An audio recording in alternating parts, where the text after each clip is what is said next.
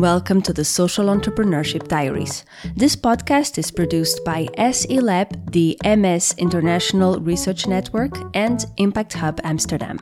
I am Andrea Barbosa, your host.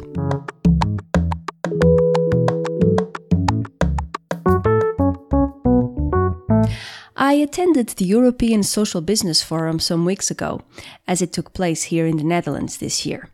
One of the speakers was Jean Bernoux, Regional Manager of multinational potato maker McCain.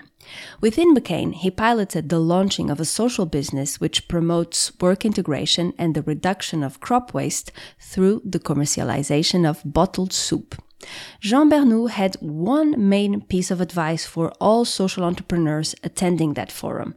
First of all, make sure you figure out where the money will be coming from. If you don't figure that out, sooner or later, you will fail.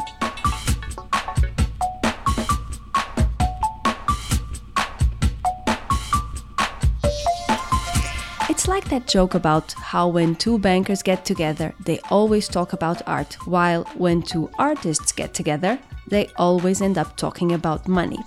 Since I started researching the social entrepreneurship sphere, I have come across all kinds of great projects and passionate souls. And they are all struggling with the same issue. How do I pay for my project's wings? There are enormous amounts of wealth out there. An ocean of money was the expression used by Professor Mohamed Yunus at the forum. But how can it be captured into the production of social good? In this episode, we will look at this question from three perspectives. First, we will hear from a social entrepreneur about her dealings with the financial aspect of her venture, which has now been running for 14 years. Second, we will learn about social impact bonds and other innovations in the world of finance, which attempt to channel wealth into the muggy realms of social work. And third, we will travel to the frontier of art, finance, and politics and see how finance can be hacked, desecrated, and democratized.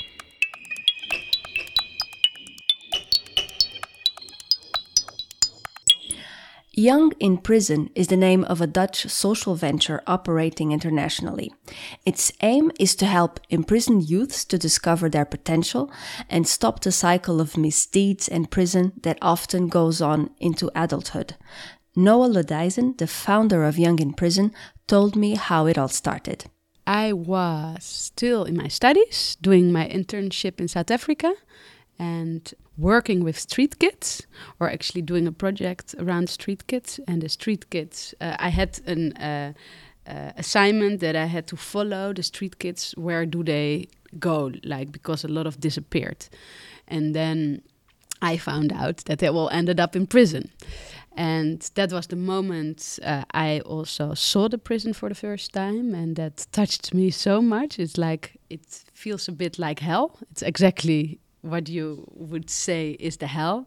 And also, like everybody in South Africa, but it's worldwide quite a thing that they say prison is the university of crime. And 90% of the kids in prison, they return back to prison. So that whole idea around it is like giving up on youth in such a way, like a whole society gives up on a certain type of youth. And I thought that I want to spend my time on finding ways on actually looking at their potential. So I changed my internship, and then I did it in prison. And then the next year, my kind of final year, my thesis, I did around setting up Young in Prison. A key concept in the work of Young in Prison is creativity. Through art workshops, theater for instance, this potential that had remained hidden for lack of opportunities can be revealed. The youth, they have a very bad experience with education. A lot of never been in a school, and otherwise they think they're not smart or they can't sit still or whatever. And a creative way of working fits really well.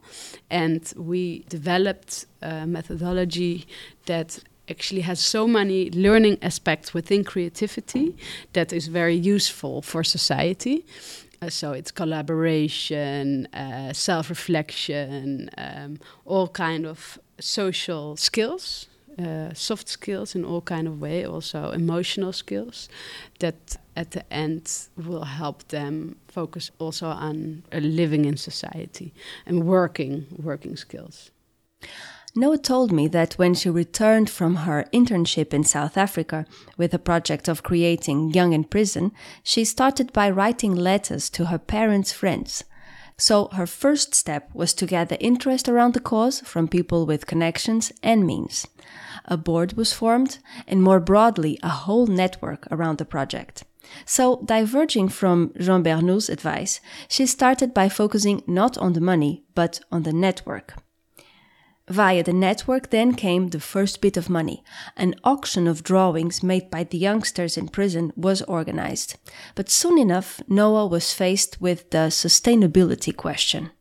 Most funders, but even people who donate, they don't want it to pay the bill of your office or to pay the bill of me working, you know? And so the first 5 years, actually, I did it totally voluntarily. But it's not possible to really be a professional organization in a long term. So we made that decision to, no, we do it professionally. But that means you need to also finance yourself. And nobody wants to pay that. People think like it gets stuck in Holland, which is true, but it also is a way to do it. It's the only way. So if you have your own money and you can decide yourself how to spend it, then you know exactly where to put it. Having a source of money with no strings attached became important for Young in Prison's model. The organization relies on various kinds of funding, from foundation grants to the Dutch government to local funding from the countries where it operates. But around 10% of Young in Prison's budget comes from independently organized art auctions, and those funds are crucial. We ask artists and actually specifically photographers to donate their artwork, and then we auction it. And that is like a very important way of financing ourselves. Next to, and nowadays it's about, we also have a lot of funding, but funders are really specific in how to spend your money, and there's always gaps. So if I look at we're still existing, being like a small organization, but a lot of organizations in my surrounding, they fell, especially during difficult times with funding. They fell because they didn't have this money that could gap all those loose funders, you know? So, and because we had this auction, and you can spend it however you want, you know, you can fill the gaps. And that's actually one really important thing why we still exist. In this spirit, Young in Prison is developing a new venture called Yip Made. The organization wanted to address the problem of jobs being scarce nowadays for young people, let alone for youngsters with a criminal record.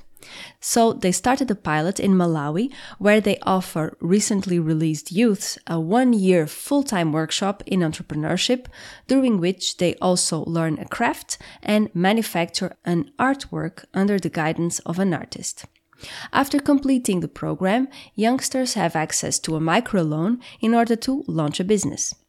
In the Malawi pilot, they have learned welding skills and built a metal lamp designed by Dutch artist Joep van Lieshout. The lamp, called Freedom Lamp, was produced in small numbers and is to be sold in Holland as a very exclusive piece of design. Joep van Lieshout is a famous artist in Holland. He did a lot already about freedom and imprisonment in the past. And he made this lamp, the Freedom Lamp. And the idea around is that the lamp is the potential of the youth. And the bars around the lamp actually tried to hold the potential, but it's not possible because the light anyway kind of goes through. So the concept of the lamp is really strong, and that has a very deeper kind of understanding for the people who buy it, but also for the youth who are making it. And I also never actually expected the impact it has on the youth, that the art is so meaningful. So they went wild on this idea. So they loved it. So which is really, really nice. So it is a deeper understanding of it. And it tells, that's the other part, of course, we need to do as Young in Prison, is telling our story in the right way. So that is the extra part that brings it. If we sell it all over the world and we got a lot of media attention and telling this story, we have another impact as well. So, yes, wealthy individuals in Holland will be buying a lamp and a story, and the venture is well on its way to success. But Noah told me of many other funding ideas that flopped during Young in Prison's 14-year history. For sure, the organization has always been very proactive and creative in its efforts to sustain itself. Noah Lodijzen is now talking to angel investors, but she is unsure about whether Young in Prison's model may include offering them some kind of financial return along with the social one.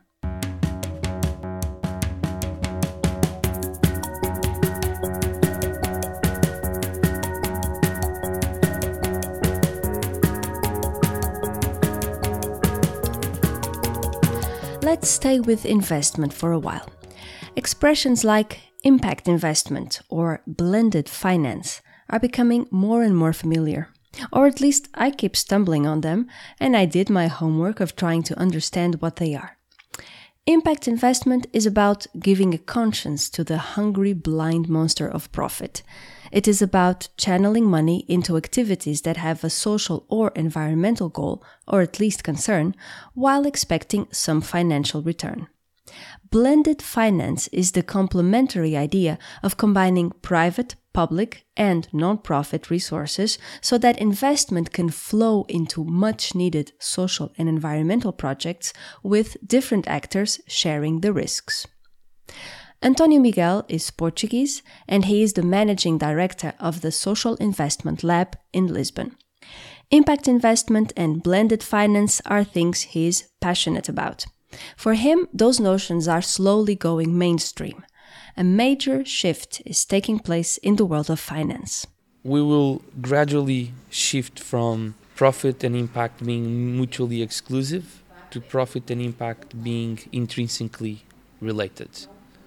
I know this sounds very theoretical, but actually millennials, they demand from companies and from products that they deliver social and environmental goods. So there is a consumer-driven decision in basically having better products than cheaper products that harm the environment or that have a negative social impact. At the same time, the workforce is also changing. These millennials, these people leaving the university right now, they want to work for companies that not only maximize shareholders' profit, but also have a positive impact in the communities where they operate. So this is basically the people that will going to work in their companies who are going to be productive.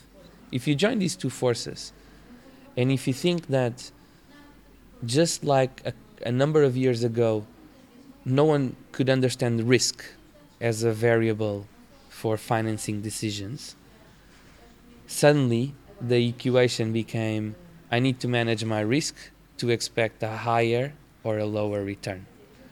So what we think now is that impact is a third variable that influences financial decisions.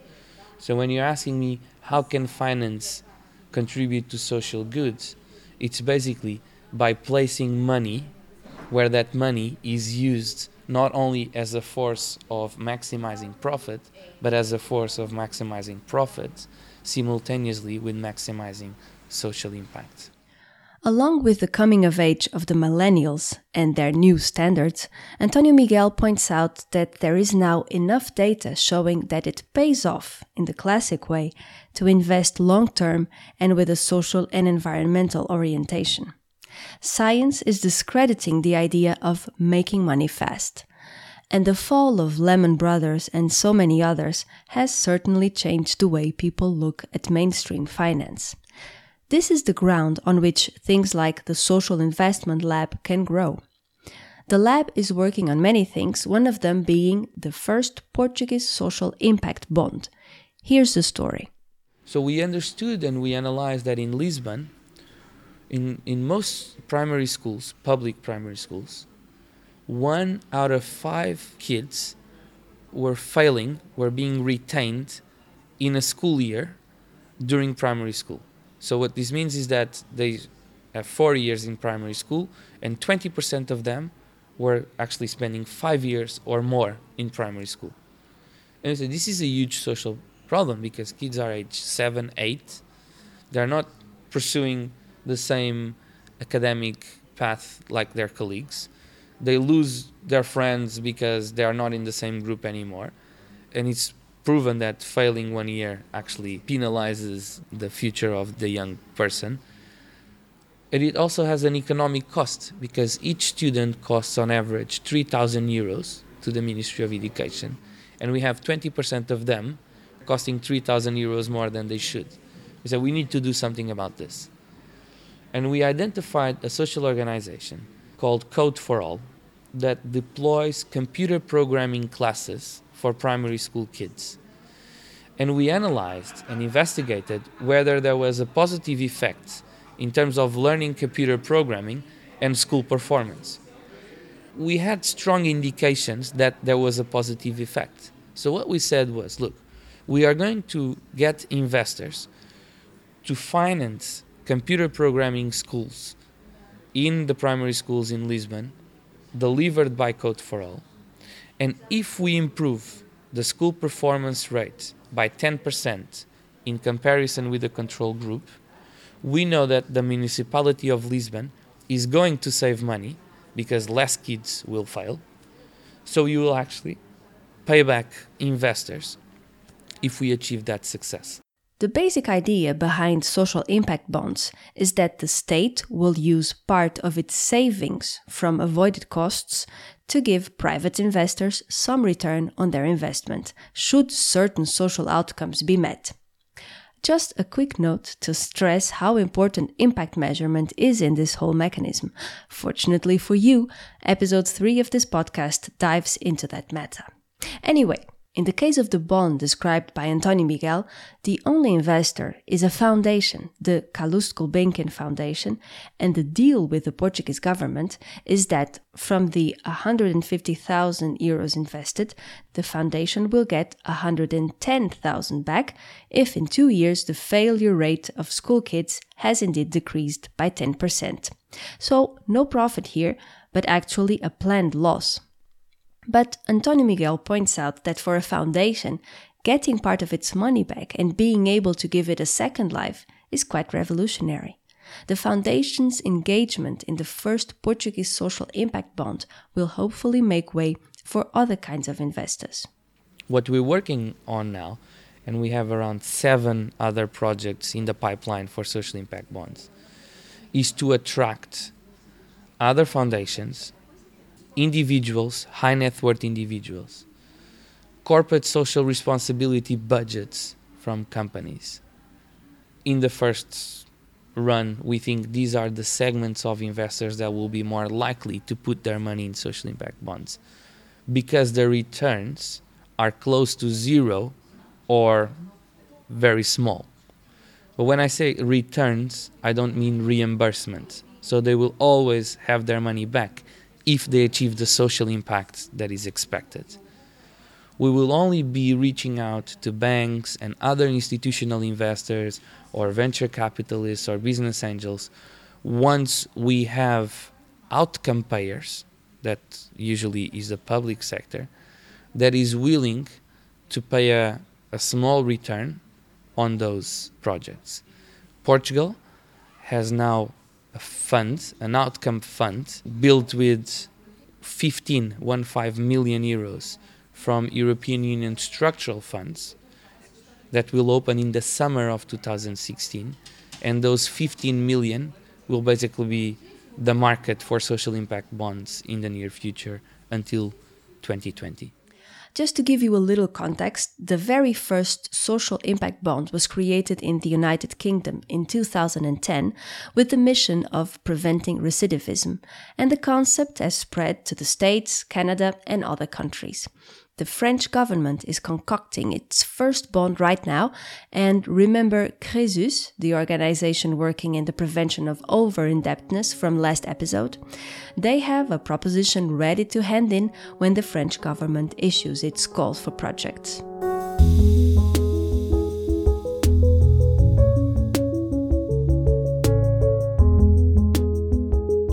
Now, prepare to meet another experiment in finance that is also about getting it to work for the greater good, but is radically different.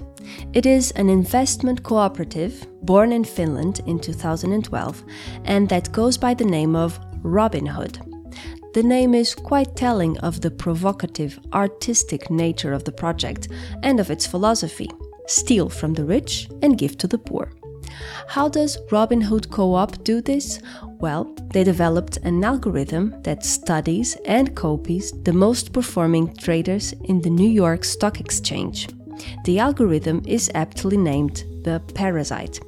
The Parasite invests the money of Robinhood's 800 members in whatever those traders are cherishing. About half of the benefits are then invested in social projects selected by a committee of members. Last year, 15,000 euros were allocated to such projects. The rest goes to the members themselves, which are very modest investors, the organization's tagline being minor asset management. Robinhood says that the Parasite's returns are as good as the best hedge funds.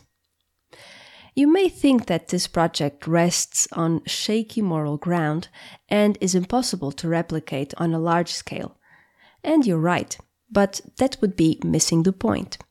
The Robinhood Co-op is an artistic, political and financial experiment whose first aim is to research the world of finance. Here's the Co-op's managing director, Tere Vaden. The parasiting idea comes from the realization that one thing that happens in the economy right now is that some people, rich people, basically have the possibility to have income from non-wage labor. And the thing is that then people with small capital, that's why it's called minor asset management. People with minor money, minor assets, they only have the possibility to gain income from wage labor. So in that sense, Robinhood Co-op is a way of trying to give this possibility for non-wage income to minor capital, to democratize the possibility for income from financial assets and financial technologies. Also, in terms of value creation, what we see happening in the world is that central banks print money in the trillions right now, and the debt relationship that people have to banks and private debt and public debt and so on, that is the whole derivative market that creates. It is several tens of times bigger than the combined GDP of all countries put together. So if you talk about money and economy, that's where it's happening. It's not happening on the level of Greece or Europe or euro or dollar even. They are small, they are minuscule things compared to this derivative market. That's where the action is. That's where profit and capital are created these days. So tapping into that knowledge, tapping into that kind of competence, parasiting it, and learning from that. This is the core of the learning process. Understanding the implications of our dwelling in debt and the mechanisms used to exploit it, here's one of Robinhood's learning tracks. In trying to democratize finance by creating a hedge fund for the common man, they have discovered that finance is indeed a very exclusive club for members only. Just as a first sort of approximation of one of the big learnings is that the banks have really created a nice niche from themselves. This area is so regulated, so closely guarded in so many levels, both ideologically, legally, and in terms of sort of like practical law enforcement and so on, that it's so far from free market. It's sort of like absurdly far from anything that could be called a free market. So in that sense, just this kind of realizations that you get when you start doing it in practice, and of course you can read that from the read that from the newspaper or read that from the literature that this is a very monopolistic space, but when you experience it firsthand, it's a very different type of experience. The Robin Hood project really spoke to me also because of its moral ambiguities. The Parasite is not open source. For it to work, it must remain as opaque as the financial world it critiques. And the placements it makes, they could be anything. They could be weapons. I see the Parasite as a sort of undercover agent doing a dirty job, but smuggling information and empowering the rebels. This comes up always when talking about Robin Hood, that it's not ethical investment. So the Parasite could be buying Exxon or Monsanto or whatever. So it's not ethical investment in that sense. So for me, the crucial realization about that was that there are no financial virgins. Or maybe they are, but they are very few. It is possible, and I have some friends who live completely without money in a self-subsistence economy. It's very hard to do, but it is possible. You can do it, and I have the utmost admiration for those people, and it's a good project. But if you use any fiat money, if you use euros, if you use dollars or something like that, then you are already implicated in the financial economy. If you go to a chain store of any kind, the money doesn't stay there in the cash machine with the nice person on the counter. It is already implicated in the financial market. It's already sold in futures and so on of the chain store. And if you have money in the bank, if you have debt, a mortgage for your house, that money is already in the financial market. If you are in a pension fund, that is in the financial market. The only difference is that you don't get to decide how that money is used. Or the other slogan that we use is that there are no banks, there are just other people's hedge funds. So at least with the Robin Hood model, you get to choose how the profit is allocated. But the deeper answer is the whole attitude with Robin Hood, which started as an art project and as an experimental project, and it is still an art project, an experimental project, is this kind of ethics of burning at the stake. We are not in a position where we can step outside the world and then come back into the world with our sort of clean, precise ethical rules and then sort of judge the world and keep our nose clean. We are already in the world, we are burning at the stake, and at that position we have to make some moves, we have to make decisions, we have to create stuff. And that is the attitude, and that is the ethical position. We take action, we see what happens, and then also change our actions and modify it on the basis of that, without having this moral certitude or without having this kind of ethical ground or foundation from which to make these decisions.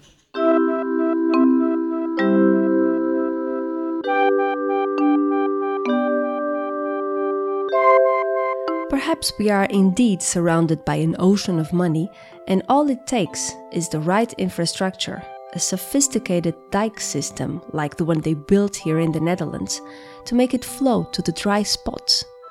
But although money is always a struggle in social projects, I keep reminding myself that it is just an enabler and that true value rests elsewhere. For all his ease with novel financial concepts, Antonio Miguel is quick to evoke the non-financial dimensions of the work he does. Actually, most of the things that we do and most of the things that are advantages of a model like a social impact bond is something that we call capacity building. Because we have some money available to work with these organizations and because they are working to achieve outcomes, we can do capacity building with them. We can improve the robustness and the competences of their teams. We can work on their management processes and help them be more efficiently, reduce costs, increase revenues, etc. So this is the first intangible bit, capacity building. The second intangible bit that is not monetized is information. You go and you talk to any sector and they have a lot of information about everything. They have information about how many users, what's the traction, and the private sector uses that information for their own goods. There's not a lot of information in the social sector. We don't have a lot of data to understand social issues. And what these social investment projects allow is for you to have data to better understand the issues. So the second intangible thing is data. It's very, very, very important. And then the third is this intangible asset, which is motivation, goodwill, volunteering. People working in this sector often work with an extra element of motivation. So when you attract talented people that would otherwise go to banks and investment banking and traditional private sector, but want to apply all of what they know in the social sector, and beyond the technical skills, they have the passion and the motivation, it's a perfect mix to achieve more impact. So these three non-financial elements are very important: capacity building, data, and the passion from people working on this sector.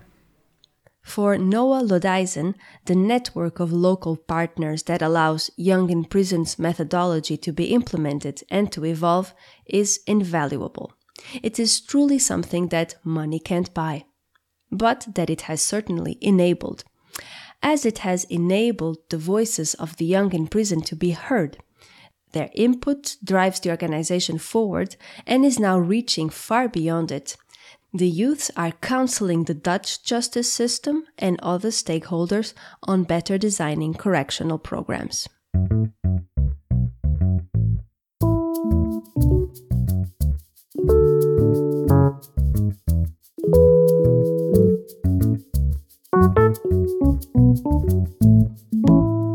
Should you want to continue exploring the subject of financial means for social ends, please visit our website sediaries.org, where you can find all the references concerning this episode and more.